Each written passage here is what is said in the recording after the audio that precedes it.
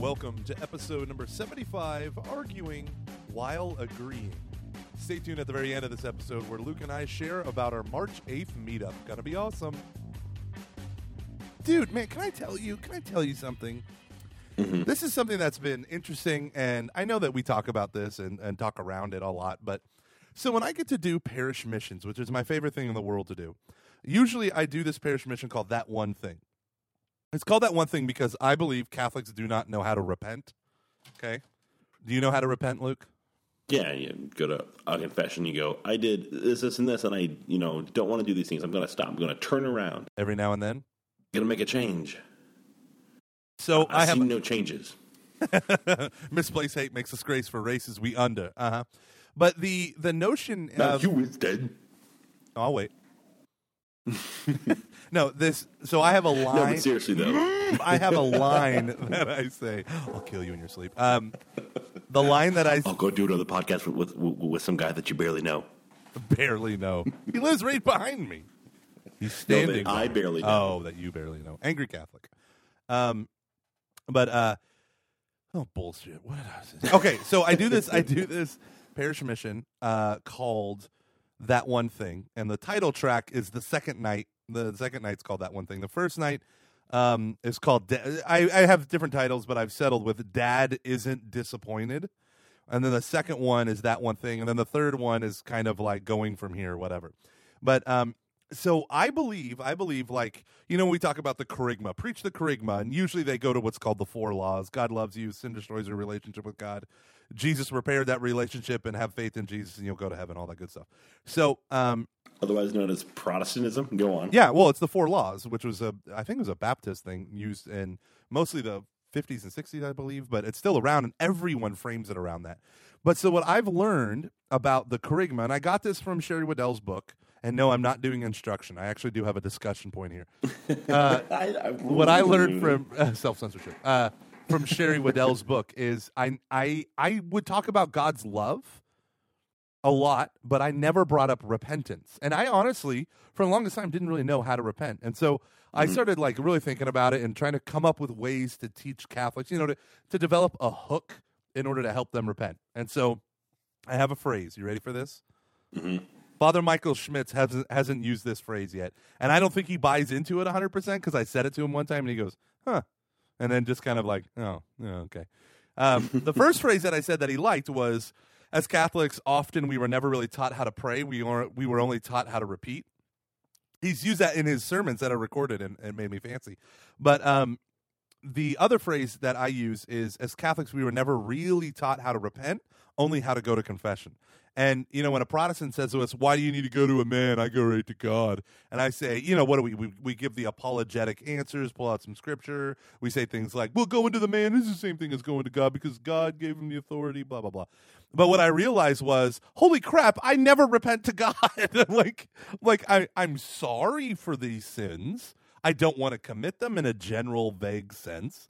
I end up committing them immediately because it's a general and vague, I don't want to. And then I go to confession, I go through the list, I say my sins, and then I move on.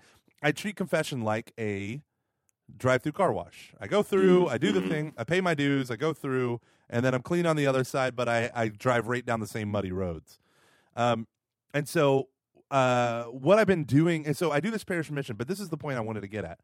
So on the second day, so the whole first day is preaching God is love. You can give your life to God. You can trust him. You can do all this stuff. And I go through reasons why people wouldn't trust God or don't love God and don't know that God loves them. So the whole second night is open, and I dive into sin, right? And I dive into it in a crazy, I think it's in an intense way. I don't think it's watered down at all. But I get to the repentance, and I have them say, what is that one thing that if you could push a magical button and it would disappear right now with 0 consequences, it would just be out of your life forever, you would push it, right? And then I have them write it down on an index card and put it in a collection basket in front of the Blessed Sacrament that's exposed, right? So we do exposition of the Blessed Sacrament, sing some songs. I invite them to slowly come forward, and then everyone rushes forward. And then they write down this thing, don't put their name on it, put it in a basket. And then I tell them, I'm going to read it. I'm going to read every single one of them that night. And then I'm going to come up with the next night's talk based on what I read. So it is the closest thing I will ever come to hearing confessions if I don't ever become a priest. right? And Luke, it is torture to do this. Mm-hmm. It is torture to open up card after card and look at, pornography addiction, adultery, cheated on my wife with her sister, stabbed my best friend in the back. All of these sins that are if you think about it, the way I crafted it, a lot of these people don't confess these sins if they ever go to confession.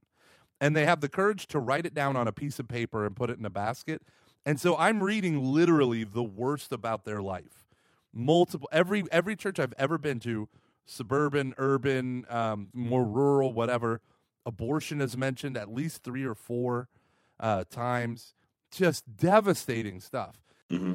And I've discovered that no one has ever mentioned one sin that hasn't been mentioned at least twice by other people, like a category of sin. Like gluttony, I've never heard people talk about gluttony. I always encounter people writing gluttony as one of my sins, right? And the thing that I always steer them to is not like, well, here's how to avoid getting an abortion next time, or here's how to avoid gluttony. I bring up their sins, I say them out loud, and then I say, you're not alone. Like, you're not alone in this. And most people, after that moment, experience, like, profound freedom. Because most people think they really are. I mean, you hear this all the time, but they really do think they're alone. Mm-hmm. Mm-hmm. All it takes is someone talking about their brokenness. I mean, it really does, in a healthy way. Mm-hmm. You're not listening. Mm-hmm. You're not listening. No, I'm thinking. I'm just kidding. I'm just still angry that you're going to do a podcast without me. No, it's cool. Flight Time with Joey and Gomez. No, actually, I think that's great. Just as long as this remains a flagship.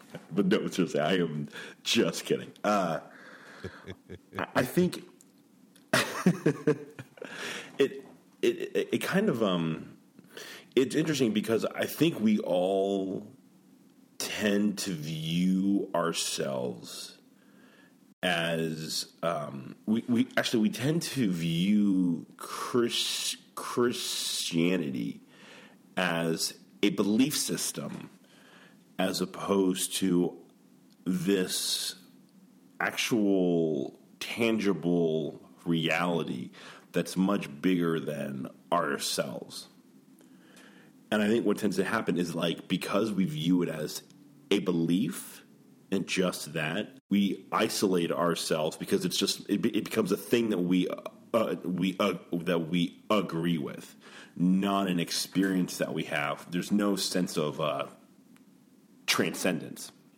And so, to me, that kind of just, again, like, speaks to just how we live our lives as Catholics or as Christians in our postmodern age is so isolating. And it's, like, really hell on earth. And one of the whole points is that, like, Christ breaks through that isolation and, like, brings us into a communion with him and through him others. But because we have this idea that it's just this thing that I, acknowledge to be true, we don't really let him in or let others in. And so we're just kind of stuck there acknowledging this thing to be true, but not really ever experiencing it. I would say along those lines, one of the biggest problems is we abstract Christ and Christianity. Like, even when those beliefs are like concrete, plain, in-your-face beliefs, we still abstract them. We still take them away from the realm of, like, my life. And it's just an intellectual thing. It's an idea, right? The ideation of Christianity, I think, is one of the most dangerous things, because the things that we believe are meant to lead us to not just do things, right? You got belief here, you got behavior here. That's all Christianity is. Now, that's handy if you're catechizing people. But that's not handy the Pope Benedict said it the best. He said we need to return to teaching Christianity and Christian morality as the art of life or the art of living, right? Mm-hmm. That it takes this virtue, this artistic series of excellences and whatnot to live it out. And one of the things I've found is that when you reduce it to just a belief system and you talk about, it's true or false, that's the only way that you can engage with people. And that's where I feel like that's where it becomes isolating in one sense from people who don't share those beliefs, is because it's like you either believe this or you don't, and you're done. I can dismiss you. My orthodoxy is like that standard. And I am convinced. Sorry, go on. There's a whole other tangent. But sorry.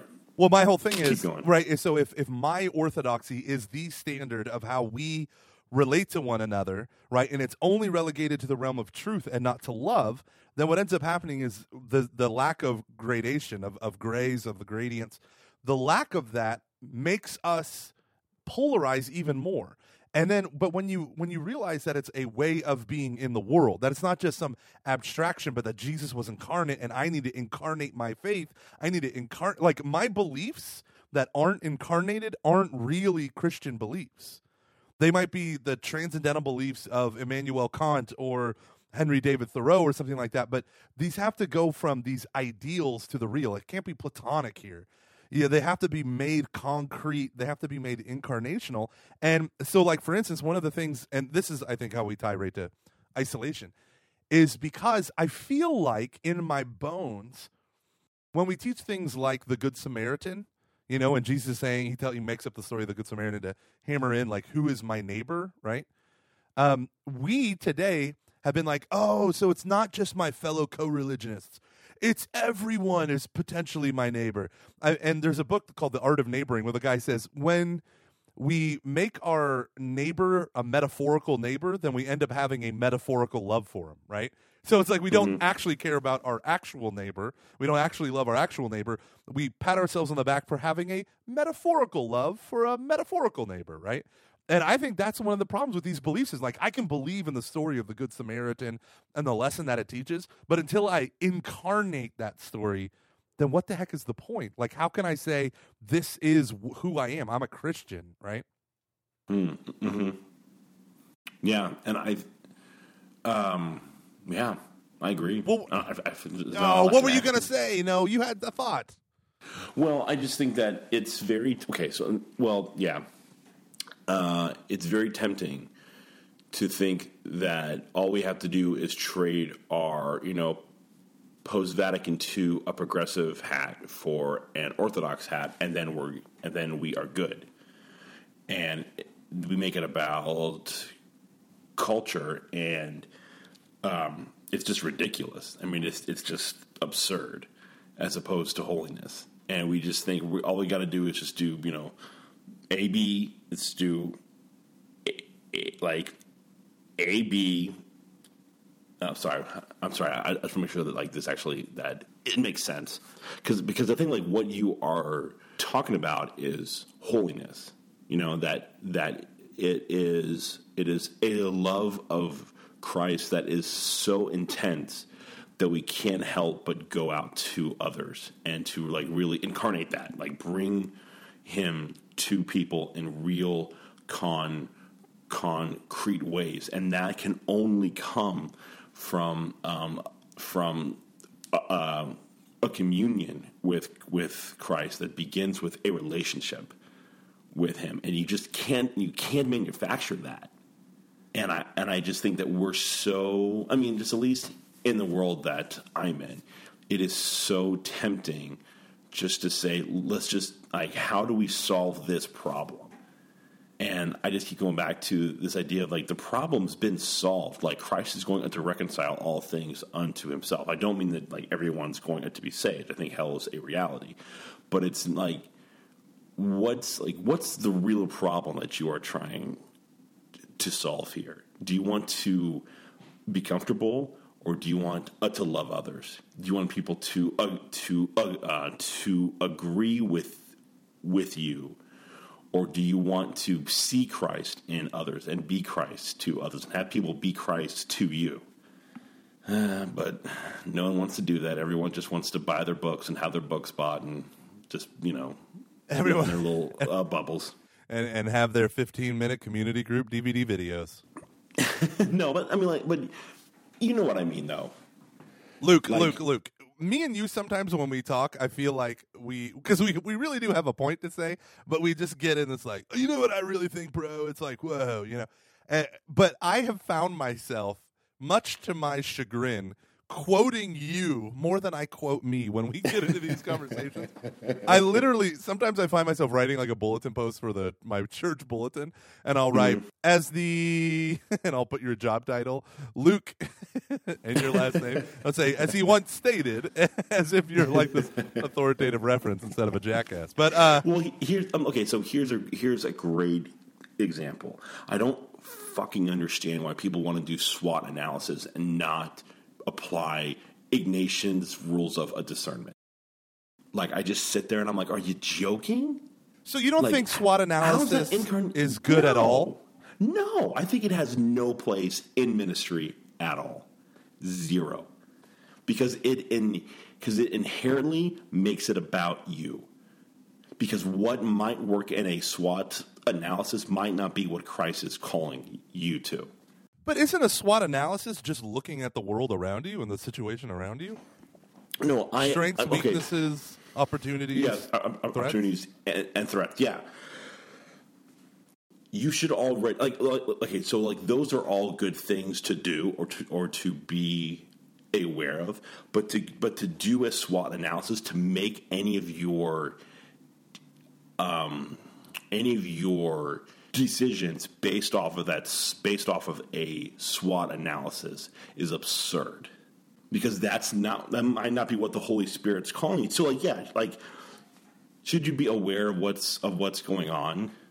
Yeah, of course. Is that a way to do that? I guess, or you could just engage with people and just be aware.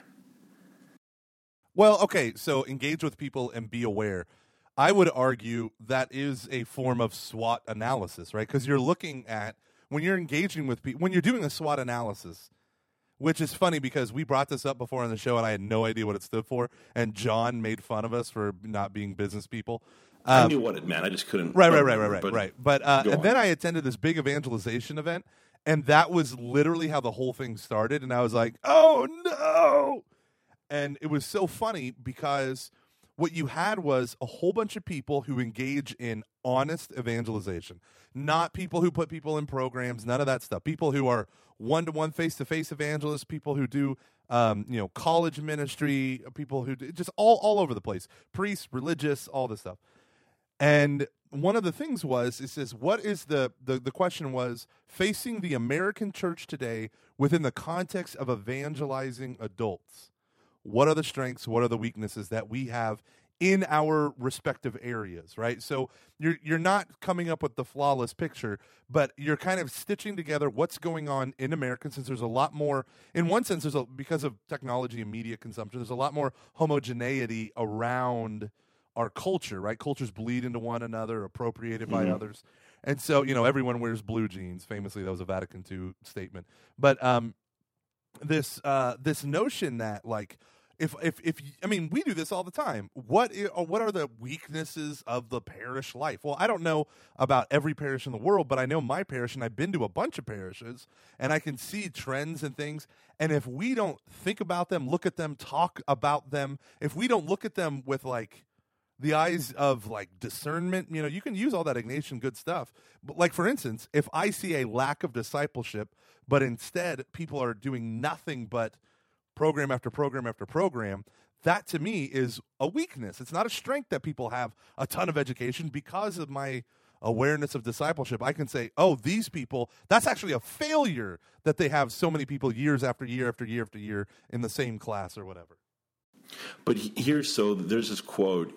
I heard it as attributed to John Paul II as it relates to theology of the body, but I think it applies to evangelization as well. And it's that when there is a lack of intimacy, there's an overemphasis on a technique.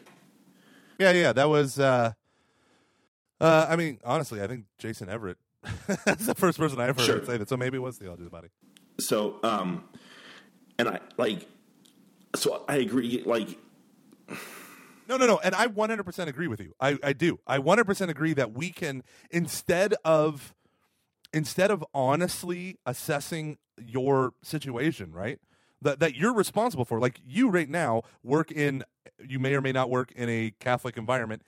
You have to understand what is going on in the culture around it, and in yeah. Sorry, but like how I don't do that by doing a SWOT analysis. I do it by being engaged. And the most important thing any of us can do is to have a strong this is obviously not about you. No, I'm fine. To have a strong is to be the best Catholic that we can be. That is by far the best thing that any of us can do. And all of our conferences, all of the programs that we do, all the books that everyone will write will mean jack shit if we are not holy. It will not mean anything. And I just think that when there's such a pull to let's just analyze all of these, and it's good to talk and discuss, but if that's not coming from an overflow of your own relationship with God, it is not going to go anywhere. Well, I will say this to challenge you, because Saint Teresa of Avila talks about, in terms of your spiritual director, if you have a choice between a holy person and a wise person, get the wise person, right? Because the holy person might not know how to articulate it. The holy person might not understand, even though they're close to God and they have a connaturality with God because they're walking in grace and all that stuff. That doesn't mean that the holy person is always correct. The problem becomes when we think we can shortcut holiness and sanctification and salvation by coming up with a clever strategy. Now, if I'm sitting down with a budget that other people, men and women, have worked hard and donated their money to, that now I'm sitting on top of, and I get to, literally like a Scrooge McDuck vault, and I get to divvy out where that money goes, I had better apply more rational thought to it than, I really feel, because I've been praying a lot, I really feel like, I have to have thought to it. Truth claims have to back up what I'm doing, because prudence is a thing. Strategy is a thing. Oh, yeah. And I'm saying, though, that doing something like a SWOT analysis can be viewed through a wrong lens, the wrong lens of, well, we're going to identify these things apart from discipleship, apart from evangelization, and it leads us to buy a program. It leads us to, we're going to address these needs, instead of, this is where we need to pray. This is where Christ is, the Holy Spirit's leading us. I think a SWOT analysis it helps you arrive at truth so that you can be prudent about what you're doing. But if it replaces a lot of that stuff, you can say all you want, I'm going to be holy and I'm going to follow Christ and I'm going to do all this stuff, and you will lead people to holiness. You will lead people to Christ. Right? But when you're sitting on top of other people's money, you can't just blindly do it. See, that's what Mother Teresa did that got her in trouble. She just I have all this money and I don't need it. I'll just give it away. And then you have that jackass BBC reporter, Christopher Hitchens, with his documentary being like, she lost millions of dollars. It's because in the beginning, she didn't have people that could help her manage this stuff. So then it became a ding against her. Now, I ultimately don't think it is, but that's what I'm saying. I'm saying there is wisdom here that we can't ignore. And wisdom is a part of holiness, but it's also I think truth can stand on its own 2 feet here. I don't know.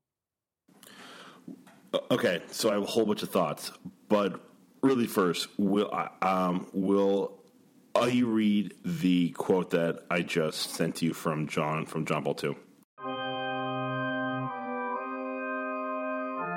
There is a temptation which perennially besets every spiritual journey and pastoral work, that of thinking that results depend on our ability to act and plan. God, of course, asks us really to cooperate with His grace, and therefore invites us to invest all our resources of intelligence and energy in serving the cause of the kingdom. But it is fatal to forget that, quote, without Christ we can do nothing, quote. It is prayer which roots us in this truth. It constantly reminds us of the primacy of Christ and, in union with Him, the primacy of the interior life and of holiness. When this principle is not respected, is it any wonder that pastoral plans come to nothing and leave us with a disheartening sense of frustration? We then share the experience of the disciples in the gospel story, the miraculous catch of fish. We have toiled all night and caught nothing, Luke 5:5. This is the moment of faith, of prayer, of conversion with God, in order to open our hearts to the tide of grace and allow the word of Christ to pass through us in all its power. Duc et altum. On that occasion, it was Peter who spoke the word of faith. At your word, I will let down the nets.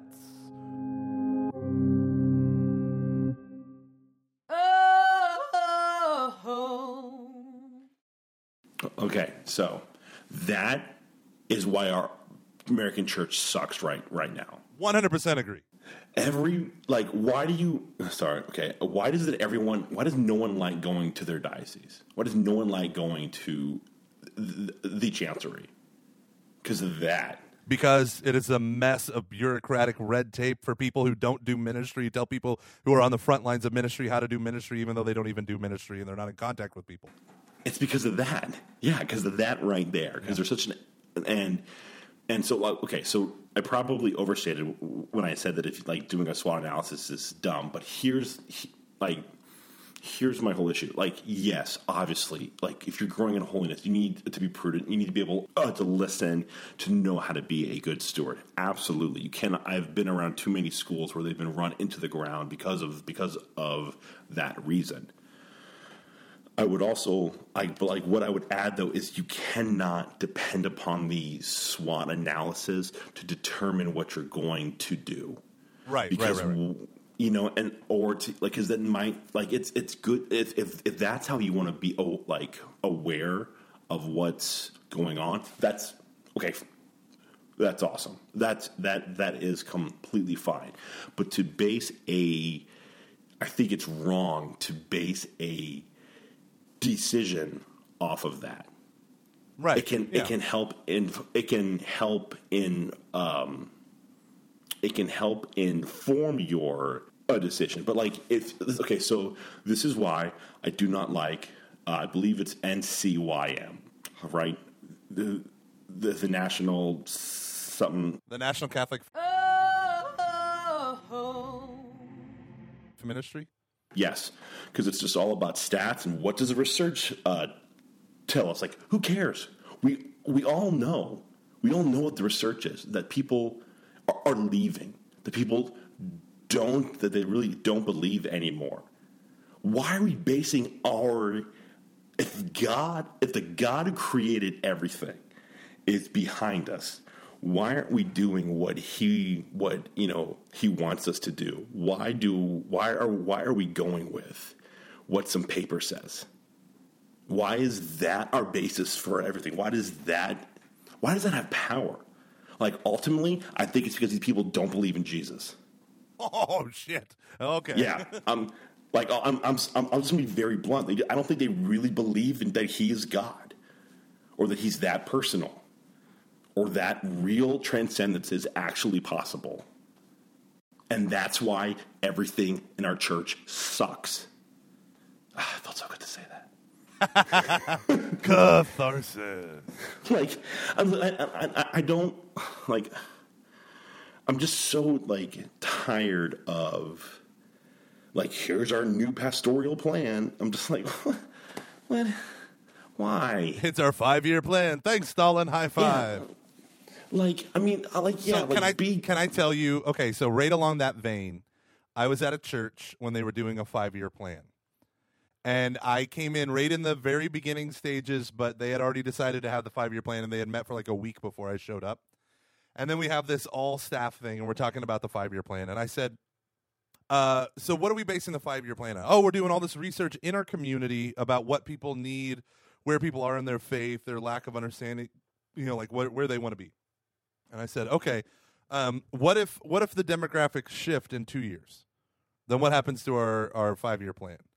And they were like, well, we're just looking, we're getting these general kind of understandings of what's going on, so that we can make more informed decisions. And I was like, okay, that's great. And I said, so these surveys, have people been praying over, what are the right questions with it? Well, we hired a firm out of Chicago, and, we pay good money, and they know what they're doing. I said, okay, that's wonderful.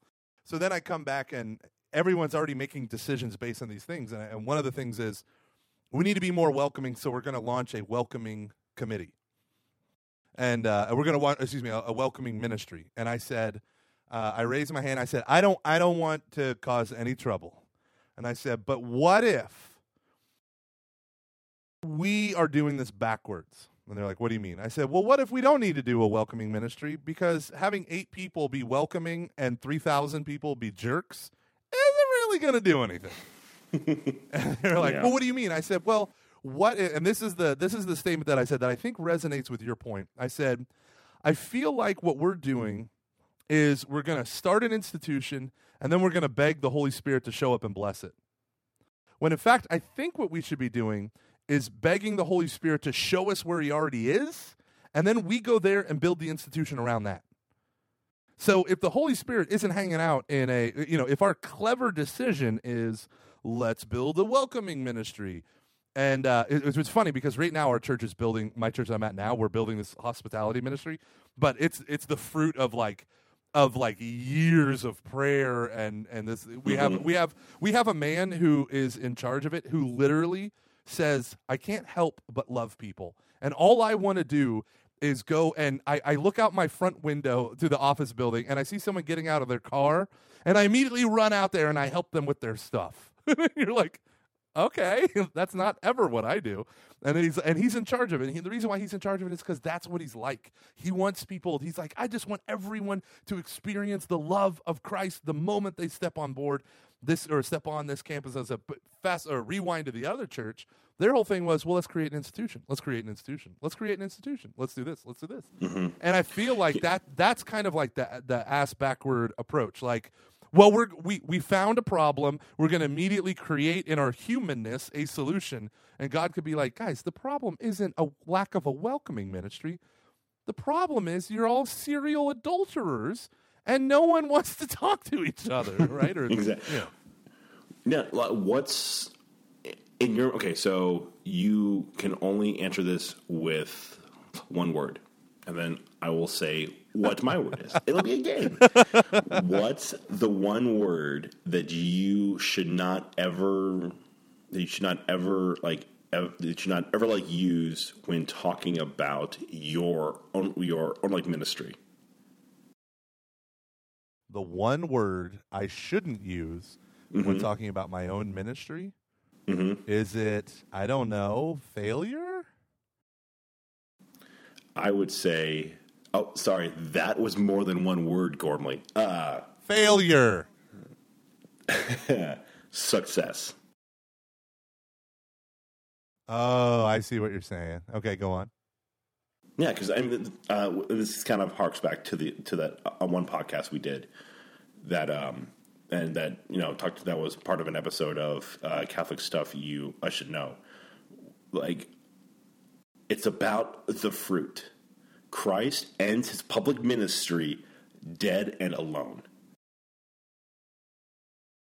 So if we're supposed to be like him, that word to me, and I would agree with you. Like I think we are talking about the same thing. Like, it's not about earthly results; it's about the fruit. Now I do want to add one thing. You have to be able to say, like, hey, like, this is why we're gonna. I think like impact is a really great word to use, and other things like that. So like, you do have to show, like, hey, this is what we're doing with all of the money that's being given. We just raised 100. I should not. I didn't. That will kind of hint at where I am. I may or may not be part of a group that just raised like a lot of money, like over 100 million, and they've got to be able to go to the people who gave them that money and said, "Here's the great stuff that we are doing right now. Here's all these cool things that are happening because you gave a crap load of money, and this great stuff is happening." But that doesn't necessarily mean that it is a. It doesn't mean that it is a success, and I think we're so addicted to that word because we just want to consume everything that we possibly can. That it's got to add value. It's just got to be great. You have to, like, I'm going to talk about return on investment. If you hear the word return on in any type of like ministry, if ROI is brought up, run. Just walk away because it is so stupid. just drives me nuts. Can I summarize your last point real quick? Oh yeah, For our audience, for those of you just tuning in, Luke Carey said, this guy named Luke said, if ROI is brought up, RUN. I know, but I should be no. This is why you gotta give me a chance to respond. Oh, it's sorry. discussion over. I thought you did. No, I was going to ask you a question. Go on. No. So what I was gonna say, okay. I wrote it on my dry erase board as we're talking. Christ ended his ministry dead and alone. Okay. Now, that's not true. His ministry didn't end with his death on the cross. His public ministry. Okay. But what he did was, from his death and resurrection, he created the church. And his resurrection was seen by hundreds of his disciples. And they went out, and after the power of the Holy Spirit, and you need the Holy Spirit. This is the problem. When you said they're not really Christian, I was like, I don't know if I'd say that, but I will, like, functionally, not Christian. I will say that if Christ becomes an abstraction, then all we have is our business plans, our agenda items, our own strategies, right? Because an abstraction cannot save you. An abstraction cannot inspire movements and stir hearts. Only we can, right? So if we've reduced Christ to an abstraction, the church to a belief system, then this isolates us yet again. But it reduces, it puts it all on us. The onus is on us and not God moving in the world. That's why I think that JP2 quote is so important. We toiled all night and caught nothing, right? We toiled all night and caught nothing. On our own, we toiled all night and caught nothing. But with you, we catch so much that our boats begin to sink. But here's what I mean. Yeah. I'm sorry. I was just going to say, the apostles' ministry bore fruit. And Jesus says, you will bear fruit 100, 60, 80, 100-fold, right? He promises that faithfulness will lead to fruitfulness. Now, maybe we don't ever see that fruit, right? But that is a part. Fruitfulness is actually commanded. If you don't bear fruit, and I think you can interpret fruit in two ways, interior holiness as well as exterior growing of the kingdom of God. And I don't think you can separate it, because I don't think the scriptures separate it. For the church, not what Christ's role is. Christ has a role that's not the same thing as the church. The church is not Christ. The church is the bride of Christ, the body of Christ, but the church is not the same thing as Christ. Okay. I see what you're saying. Damn it. But do you agree with me? No. Okay. So but if you go back to the earlier part of that John Paul II quote, what does he point towards is the interior life. And without that, you are not going to bear any fruit. And at the church right now, this is why I will make this claim that I think so many of our leaders, I'm going to say more of our lay leaders, are just full of it. They're just cultural Catholics because all we have is plans, and when there's again, go back to that quote where there is a lack of intimacy, there's an overemphasis on technique, and that's what I just see coming out of so much stuff is here's how to do this. Yeah, 100%. Here's all the techniques. 100% agree. And I'm just, it's like that's like I'm like I don't have to. I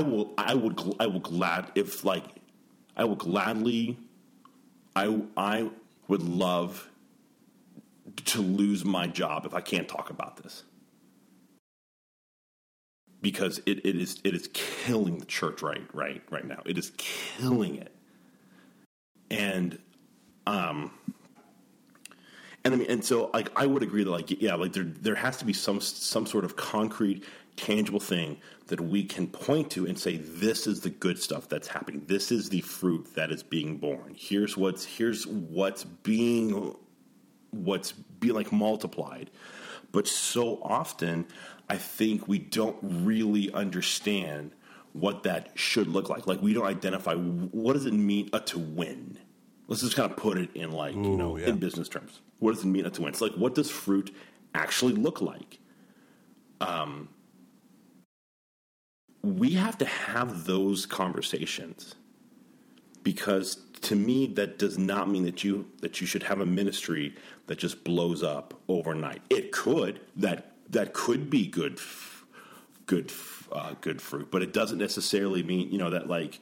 And there are things that there are things that some people think are extremely good. There's a part of me that's like, I don't know if that's actually the best thing in the world. Like, are we making this too complicated? Are we, and so I agree with you on that. Like, but I do think that we don't know what we're talking. I mean, we don't have an agreed upon idea of what good fruit is.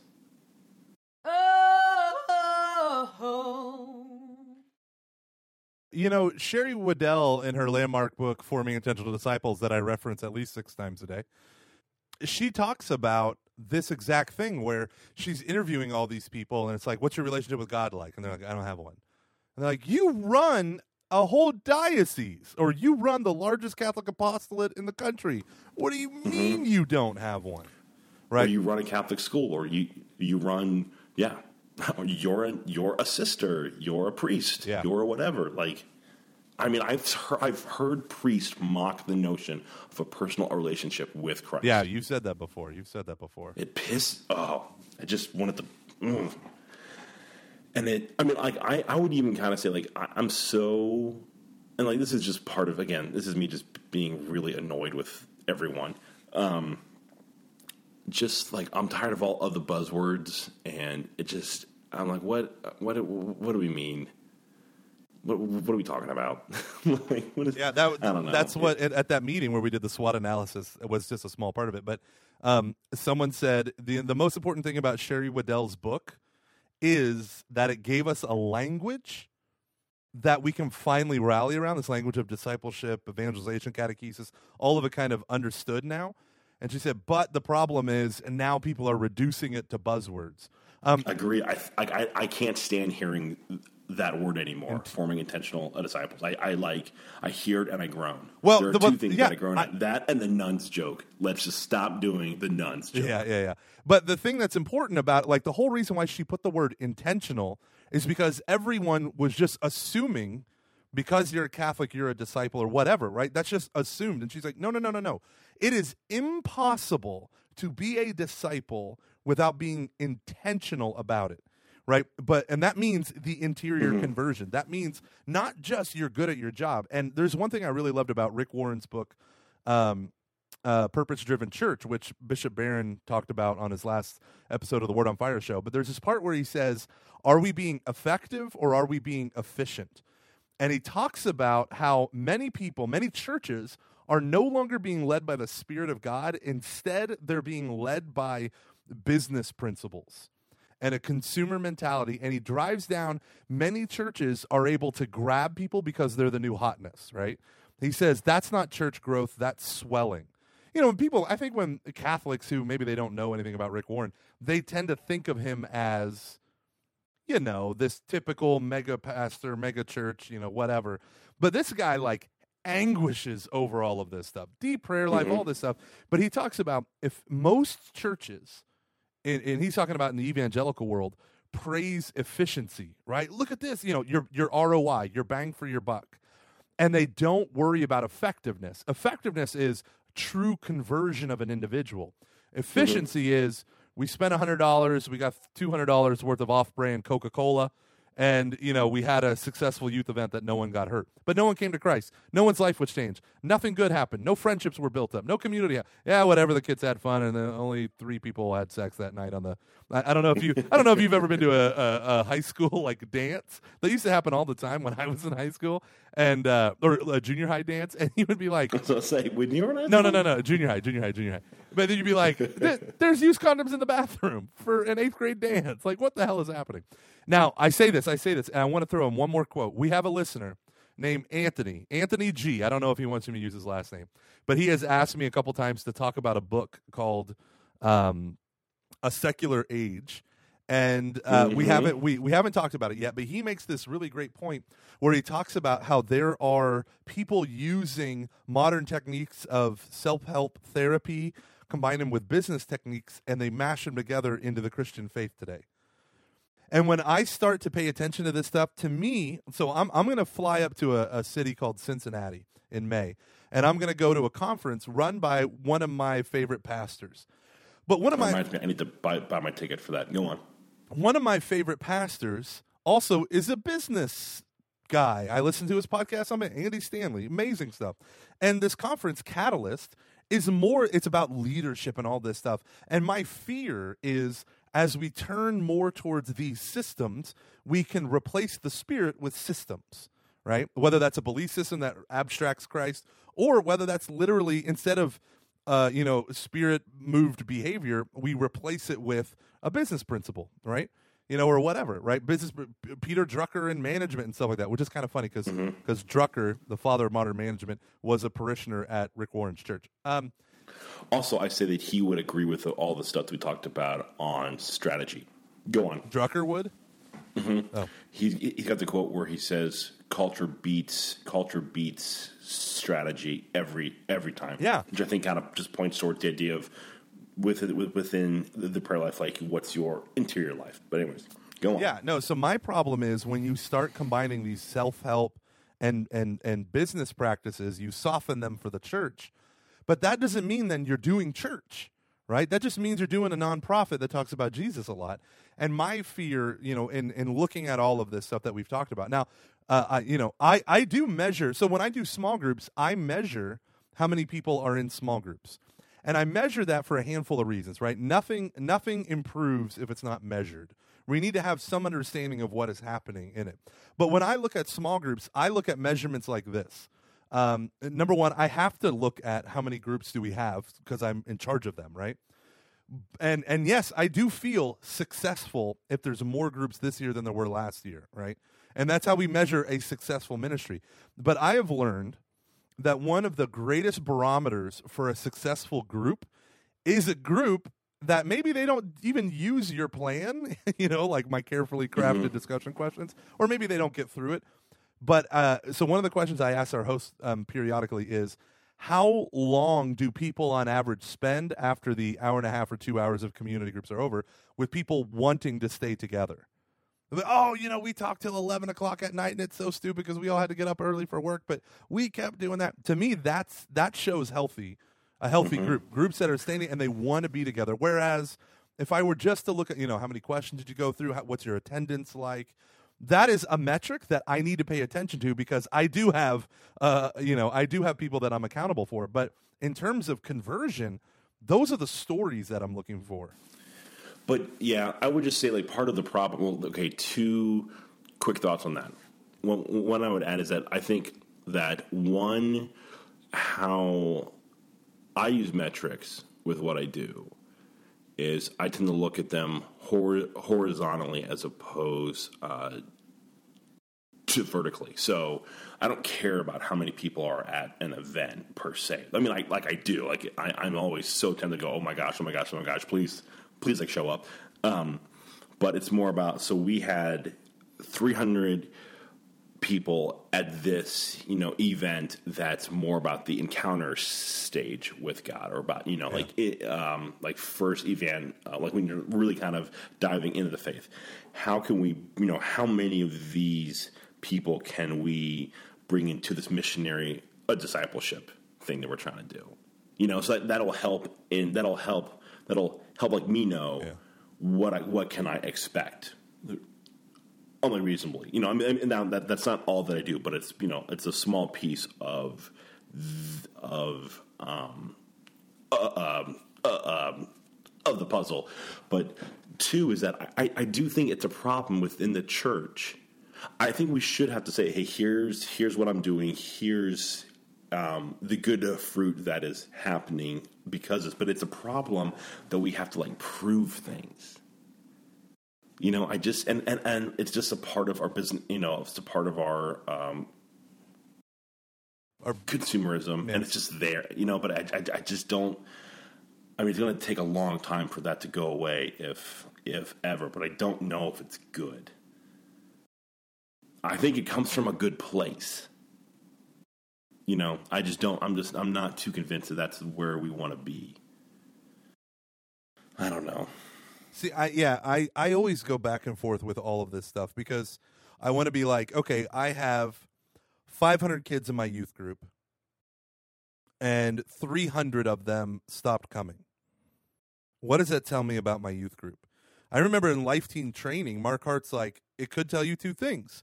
It could tell you you're a terrible teacher, or it could tell you you're teaching all the right stuff and people are refusing to follow. Right? It just because they left and there's that number that decreases doesn't necessarily mean that you're doing a bad job. It could be you're doing the right job. You're doing what you should be doing, but as you progress deeper and deeper, and they have this like sideways hourglass kind of thing, because as you start off the year, you do a big fun kickoff, you have a couple introductory things, you get to know people, but then you start to dive into the teaching, and as you dive into the teaching, people start falling off. And he said one interpretation of this is people will stay around for the fun and games, but when you start talking to them about life change, conversion, Jesus, people are going to fall away. They don't care. That's not for them. Well, and also I think with a lot, I'm so sorry that this is being really loud again. My refrigerator in the background tone. Sorry, everyone. When we expect people to respond in a certain way or have to prove to people that we got these individuals to respond, that goes against their own. It to me it's almost like a violation of their personal freedom as human beings. Because then we're setting up we're almost tempted to manipulate because we have these standards that we need them, these benchmarks that they need to hit. And that is wrong. Yeah. You can that is so fundamentally wrong. Like Christ said stuff knowing that he was going to leave almost everyone. Yeah. John 6. Yeah. And he's like, yeah, this is tough. You guys going to leave too? Yeah, I mean, Christ pushed people away. Like, he deliberately pushed people away. I mean, like famously in Luke's gospel where he says, no one could be my disciple. He says, like, the crowds were following me. He said, no one could be my disciple unless you hate your father and mother, hate your wife and kids, hate even your own life. No one can be, and he just launched, it's like, wow, Jesus, you need to read Dale Carnegie's How to Win Friends and Influence People. like this is, no. You want to soften the blow, keep it nice and easy. Yeah. Seek first to understand, then be understood, Christ. Listen, then speak. But now here's the deal, though. Jesus is different than us, right? Like, I can't just imitate Jesus' method. Oh, no, yeah. No, and you can't, you don't want to be the assholes who's like, I'm going to say what I want. Yeah. Right. Like, that's just being a jerk. Right. And you see the apostles, I mean, over and over again, they're very confrontational at parts. Paul tries to win people over, when he's in Athens, draws on their culture and their traditions, the altar to an unknown God. He quotes their poets and whatnot. But, so I think, you know what, like, I'm gelling with what you're saying. I really am. I guess my fear is, and it is a fear, it's a fear that I'm not doing what I should be doing because it's not appearing to what it should be, right? So, like, if I'm preaching the gospel and I'm a really good preacher, teacher, speaker guy, and people want to come and hear me because, and I'm not watering down the message in any way, shape, or form. In fact, like the opening of the show, right? I'm preaching repentance, get rid of your sin. And if people find freedom of that and they share it with other people and more people find freedom, you would expect an explosion. You would expect at that day 3,000 were added to their number. Now, at the same time, I can tell you, in my own life, when I was stuck in the middle of habitual sin, I wasn't praying. I was not at all dedicating. I wasn't praying to people's guardian angels to help foster conversion. I wasn't going for the Blessed Sacrament, asking for help in my talk planning. I wasn't doing any of the things that I do for the most part. I wasn't fasting, right? I could give a really good talk, but it wouldn't be a godly talk. And there's a difference between being good at your job and being godly. And I realized a long way that the godly have a lot more power. They might not reach a huge amount of people, like he combines humor with powerful teaching. How many damn resumes for speakers have said this dynamic speaker combines humor with orthodoxy or whatever it is? And puppets. Do you like spoons? Do you like it when spoons make noise like music? Hire the Catholic Spoon Man. Not gonna lie, that's actually a flyer I've gotten through the fax machine. Through the fax machine. Attention, youth ministry. But so here's my point. How do we? When do we? So like in my parish setting. I cut a program because I felt like it was serving the same people over and over and over again. And I wanted to make space for our Spanish faith formation ministry. We've never had one. Exactly. We never had one. I wanted to have one. I felt like we were guilty of what in the book of Acts, right? We were neglecting the Hispanics for the sake of the Hebrews, right? We were neglecting our people for this, or the people that belong to our church, but because they spoke a different language, we neglected them. And so we doubled down. My whole leadership team rallied around it, and we built this great ministry. We got out of the way of some amazing people like Martha building this great ministry. And I got some pushback by someone, and this is what this person said to me. The last time I checked, Jesus said, "Feed my sheep." He never said, "Count my sheep." And by you canceling good people who are just there to follow Christ and learn more about their faith, by you canceling their group to make way for another group that's a bigger group, you you fundamentally got in the way of the Holy Spirit, right? That's basically what this person said to me, right? And I look up to this person. I think this person is 1,000% wrong. 1,000% wrong, because I believe that Jesus Christ cares more for the lost than he does for the people that are like rock solid. And cares more is a bit of a misnomer, but I believe that Jesus Christ came to seek and save the lost. And in my church, we were just complaining about, oh, these people, they don't do this, they don't do that. Well, they didn't feel like it was their church. So when we actually built a ministry to reach out to them, the setup that we had, it was the perfect setup. And I can tell you, I don't worry about the people in that original Bible study. They're holy people. They're good people, but they're on repeats, man. They're on repeats. I'm like, one of the things that, this is really, it's really hard when you don't agree with people that are holy. And that happens. So then you rely on strategy and a SWOT analysis. No. Well, no, but I mean, okay, so like that is an example to be of like when you have to like go back to those things and go, okay, I only have $100 and I've got to feed X amount of people. What's the best thing to do here? And like obviously, you do want to use your own own reason. Now, I think with a big choice like that, you take it to prayer as well. But one thing that I would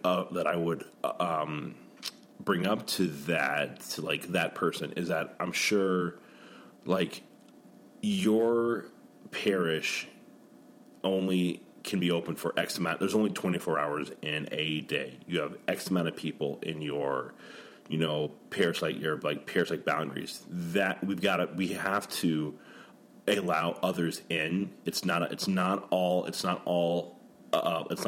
about like you, but I would really encourage you to do this in your home. To do keep this going, dude. Like that's exactly so. In starting community groups, my big realization is people don't pray at home. People don't talk about Jesus at home. People can argue about church teaching at home, especially with their relatives, but they don't tend to do the praying and all that stuff. So my big thing with community groups is part of my overall initiative to strengthen the ecclesia domestica, to build up the domestic church, right? And so one of the things that I said to this group, I said, listen, this is what you need to do. Break up into small groups. They already are in small groups. I said, break up into those groups and go and do the same program that you were planning on doing, but just do it from your house. So now instead of one mega group that meets of 50 people that then split up into 5 10-person groups, just have those 5 10-person groups and just share the resources and do it from your home. And you would have thought I murdered their dog in front of them, right? How dare you tell me? I'm like, listen, you don't have to go to your home. Go to someone else's. There's so many people in your small group. You can totally do this. I mean, I literally had someone in, you know what? I don't need to go into all the details because I don't want to get fired, but I had I had a lot of complications from people who are, like I said, good people who disagreed with me, and everyone's welcome to disagree with me, but I have a mission, and that mission is what the church teaches, that the home is the primary center, and we have such a lack of community, such a Sunday only Christianity, and these people aren't really guilty of that, but I just want to create a culture of people being in their homes. And I said, why can't you just study it in home? Like, what is wrong with that? And we had other people who decided, there's these 3 women, they invited a young adult over who's a friend of mine, and they were like, we're just going to do this Bible study from our house. And they did, and it was like this huge, these 3, I believe they were 3 middle-aged women and 1 young adult, and she knows them. She's really good friends with these women.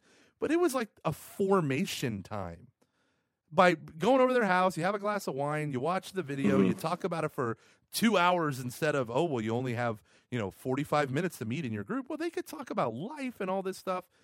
That's what they were missing. That's what I was trying to get at. And, and when I have situations like that, I rely, my SWOT analysis is, what's my mission? My mission gives me permission to say no to you. And so I'm going to say no. But man, I'm still dealing with the backlash today. Like literally today. And so I really do think the world of these people. I don't think they're bad people. I just don't want them meeting at my church at all. No, I mean, like there have been times when I have disagreed with people that like Father John Ignatius. Like there's been times where like he said stuff or he's made a decision where I'm like, I don't know if I would have agreed with that. But like, it's not like I think at times like it's when I talk about the importance of the interior life and and a person's own ministry, it's not necessarily about the fact that everything they're going to do is going to be right. It's about their own witness. Okay. And that's the most powerful tool that we have. And also okay, what is God calling me to do? But the most important part we have is our, own witness. There have been times where I've been like in a dead heat struggle, all out fight, feels almost like a war with people whose holiness inspire my own. Yeah. And that's just the reality of life, because we do have free will. And there are times when I think God, this is a whole other thing that I'm allowed to talk about, that we don't have to do it now, but I do think God at times goes, just do what you guys think is best. Like, you have freedom. I don't think that he wills our life to be like, you're supposed to turn left, not right. I think he respects the free will that we have, and he respects the choices we have to make. So now like those things can pull us to or away from God, but what if you have 2 things that are pulling you towards God? Ooh. Like, it reminds me do? It reminds me of our household brother who's in the Special Forces, who I believe his story was he was on a 30-day silent retreat discerning priesthood or marriage life, and he said that God clearly said, I want you to choose. Like, I'm not telling you one way or the other, I want you to choose. And that he spent 30 days, and literally it came down to that. And he's like, okay, I choose marriage life, and I'm going to join the Special Forces. Buddha. No, but I think that at times we put too much of an emphasis on like what does God want? I think God just wants us just to make a decision. And pull the trigger for the love of me. Yeah, seriously. I could give 2 shits. Just kidding. I think he cares, obviously. I think you're going to hell with that blasphemous remark. Was that bad? Did I go too far with that one? Probably. But see, you know, this is where we can end. Because it's late. I love that we're having this conversation, because I don't think that it happens enough. Yeah. Where like we can just try to wrestle with like this stuff and just really kind of like go at it for a bit and just be like, let me ask you one more question. What's going on? Let me ask you. Oh, sure, okay. yeah, it's fine. Listen, I will go all night long. We're gonna go toe to toe, baby. No, Joey won't. Is that a Friends joke? What is that? No, it was the Joe guy, the angry Catholic. Oh, flight kidding. time with Joe. He can only last for 15 minutes, because that's how long a flight will be. It's going to be an awesome. To be honest, it's more like 2.5. It's more like what? It's more like 2.5 without the wiggling. Go on. Oh gosh! Hey, you got to be careful, man. He runs Deacon Baldy's, and we're going there for our live show. No, I'm very excited about it. I think it's really cool. Oh, and then I told our friend Greg. I said, "Hey, Greg, guess what? I'm going to do a new podcast." I told him the next day because I can't keep a secret, and I always have to announce things right when I do them or come up with the idea of them. And Greg goes, "Dude, that was my idea for a podcast." And I was like, "What?" And he's like, "Yeah, we're going to have 2 drinks instead of a flight." And I was like, "Oh no! Oh, you totally told me about that." And then, in my defense, though, Joey's the one that came up with the idea. So, okay. All right. So anyways, okay. So here's my question. I talked about how I was glad that we could answer these things. We could hash this out. Thought it was really good. Yeah. No, it was like it was. Oh, I know what it was. So there's a lot of people in ministry. Like writing books is a good thing. Oh my God. Sorry. I'm so loud. I got to get some water. Sorry. Okay, but here's my question. Right now, I want. Sorry. My throat tickles. You said that like a child. Whoa. I'm at a cold. I'm a real boy. My throat tickles. Damn it! What was I gonna say? Okay, so writing books. Or creating resources and all that stuff with training and helping people. That's what I want to do. Like right now with my life, like I want to help people. That reminds me, I had an idea, but go on. Okay, for instance, I want to write books, like Matt Fradd, right? He's writing this wonderful book on pornography that's coming out. I believe it's called The Porn Myth. But he has, very excited about that. It's very soon. He has Pints with Aquinas, a short little booklet. I don't know what you call it, but I booklet, whatever. He has these a novella. Yeah, he has these great ideas. But it's one of the things that you do is right. You sit down, you're like, all right, I need to make a living doing this. So I want to make money doing this. So I want it to get into the most amount of hands as possible, but also I need to make the most amount of money I can possibly make from it. Not in a greedy way, but like I know Catholic books sell like 100th what normal fiction, normal like popular culture books do. So like when I say, oh, we have 20,000 downloads a month for our podcast, people are like, oh, that's good, And I'm like, no, for a Catholic podcast, that's huge, right? That no-name people like us. So, so my whole thing is like, what do you think about, the whole idea of like strategizing to make money and focusing on church stuff, and when does it become I'm not really answering what the Holy Spirit needs, but I'm, just out for the Skrilla. Like I would never think that I or Matt Fradd, like I'm actually just out for the money, but I know like right now, like I have 112 talks for free on my parish website or on my personal website, because people don't know me. No one's going to hire me if you don't know me. I'm not Scott Hahn. I don't have a reputation yet. I don't have a reputation like that. But I have to put stuff up for free so that they will hire me. It's the freemium model. But at the same time, I literally just want I have a whole section of 9 talks on the Kerygma because I just want people to learn how to give talks on the Kerygma. But I could charge for that, right? And so I always go back and forth. Like you talk about that ROI. Like I need to charge money. We all need money to live. But when does it? When am I selling the gospel? I think it's. We talked about this a bit before when it was like you're more paying for your time or something, because we've talked a lot about where do we take this podcast? Where do we go from here? Is this a thing that we want to keep doing? And if so, because it's got to get to a point where if it does keep growing, where it's going to demand more time, how do we justify that to our wives and our kids and my dog? I think this is why the interior life is so important. Is you have to really go to Christ and go, are you calling me to do this?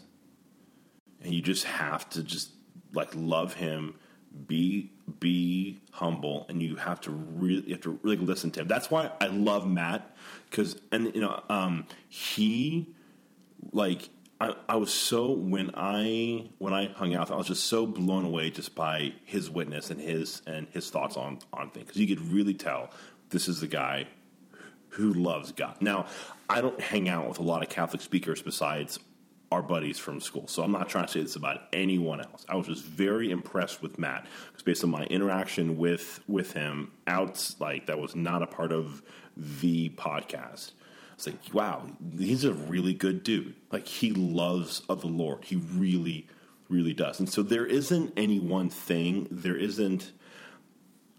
not any type of metric that can really determine that. Is God, like, I'm trying to pray right now, is God calling us to, like, should we do a Catching Foxes book? Like, we've kind of talked about it a bit. I think we might be called to do a thing like that. It doesn't mean it's going to be it doesn't mean that it's going to be big. But so you kind of have, I think you have to ask yourself and God, Jesus, what do you want me to do? And that's how you're going to know. Like, if you're trying to discern that, if it's pulling you away from God, if it's pulling you away from your own vocation, that's not what he wants. That's why I think the discernment points are so important, because that's how you know what God. That's a way to help you know, what does Jesus want you to do. Did I talk about the story about Father Mike Scanlon, how he was so hard to find because he would always be in the chapel praying. I don't think. So anytime he would have a meeting with a benefactor, and he would be like a half hour later so, and people were like, "Where is he?" And he could always be found in adoration. And so because he had a person who helped him out doing all the stuff, and like this person goes like, "Why do you do that?" And he goes, "Because I don't have time to do things that Jesus doesn't want me to do." And so yeah. What a terrible thing to say. Oh man, I'm stuck. And so that's why that's why I think the interior life is so important, because that's how we know, and we discern, like, what is, like, we go through those points, we use our own, how has God worked in our own life, like, how do we know? Honestly, one of the things that in my own life, I get a gut feeling. And it's not like I feel this, or just there's this thing in me that I go, this is what God's calling me to do, son of a bitch. Is that the order? This is what God's calling me to do, son of a bitch. I mean, kind of, yeah, like that. I mean, because I knew when I was done with Catholic education, as early as a couple months into that time, I was pretty sure. I remember God feeling like, I think God wants me to go in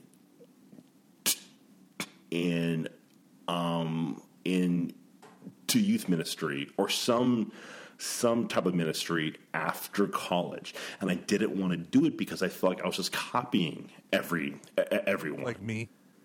And I know, like honestly, because I didn't go to school for that. That was not part of my plan. I was like, I don't. Is that just because it's what all my friends do? Like, I don't want to do that. And it was screaming at me, and I was like, no, I can't make money off of this. I need to make no. And I came, and it was so obvious that God had to basically have a person call me, go, here's a job that's tailor made for you. Do you want to do it or not? The day after I finished St. Joseph. St. Joseph or St. Jude? I did Joseph. Joseph for a job, Jude for a hopeless cause. Yeah, which felt like both at the time. Fair enough. Yeah. So that's just how you know, like God's going to call you to that. I came into this kicking and screaming, and I'm pretty sure this is what God wants me to do. I'm not trying to say that your books should be with me. I'm just saying that in terms of the Catching Foxes stuff, I'm pretty sure we're called to do this, because that's how God has spoken to me throughout my life, is that gut little thing where I just go, this is what I should do, and it has hardly ever been wrong.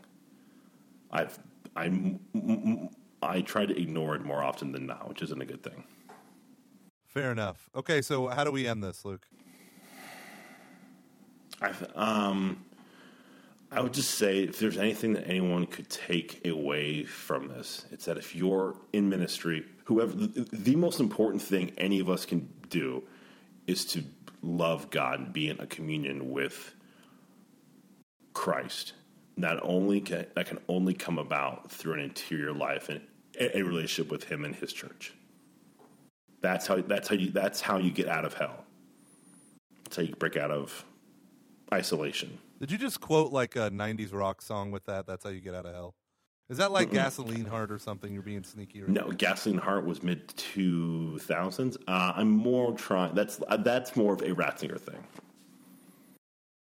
All right, ladies and gentlemen, you can find me at The Lay Evangelist, at Lay Evangelist, Luke at The Luke The. Should we tell people We're to come? on Facebook.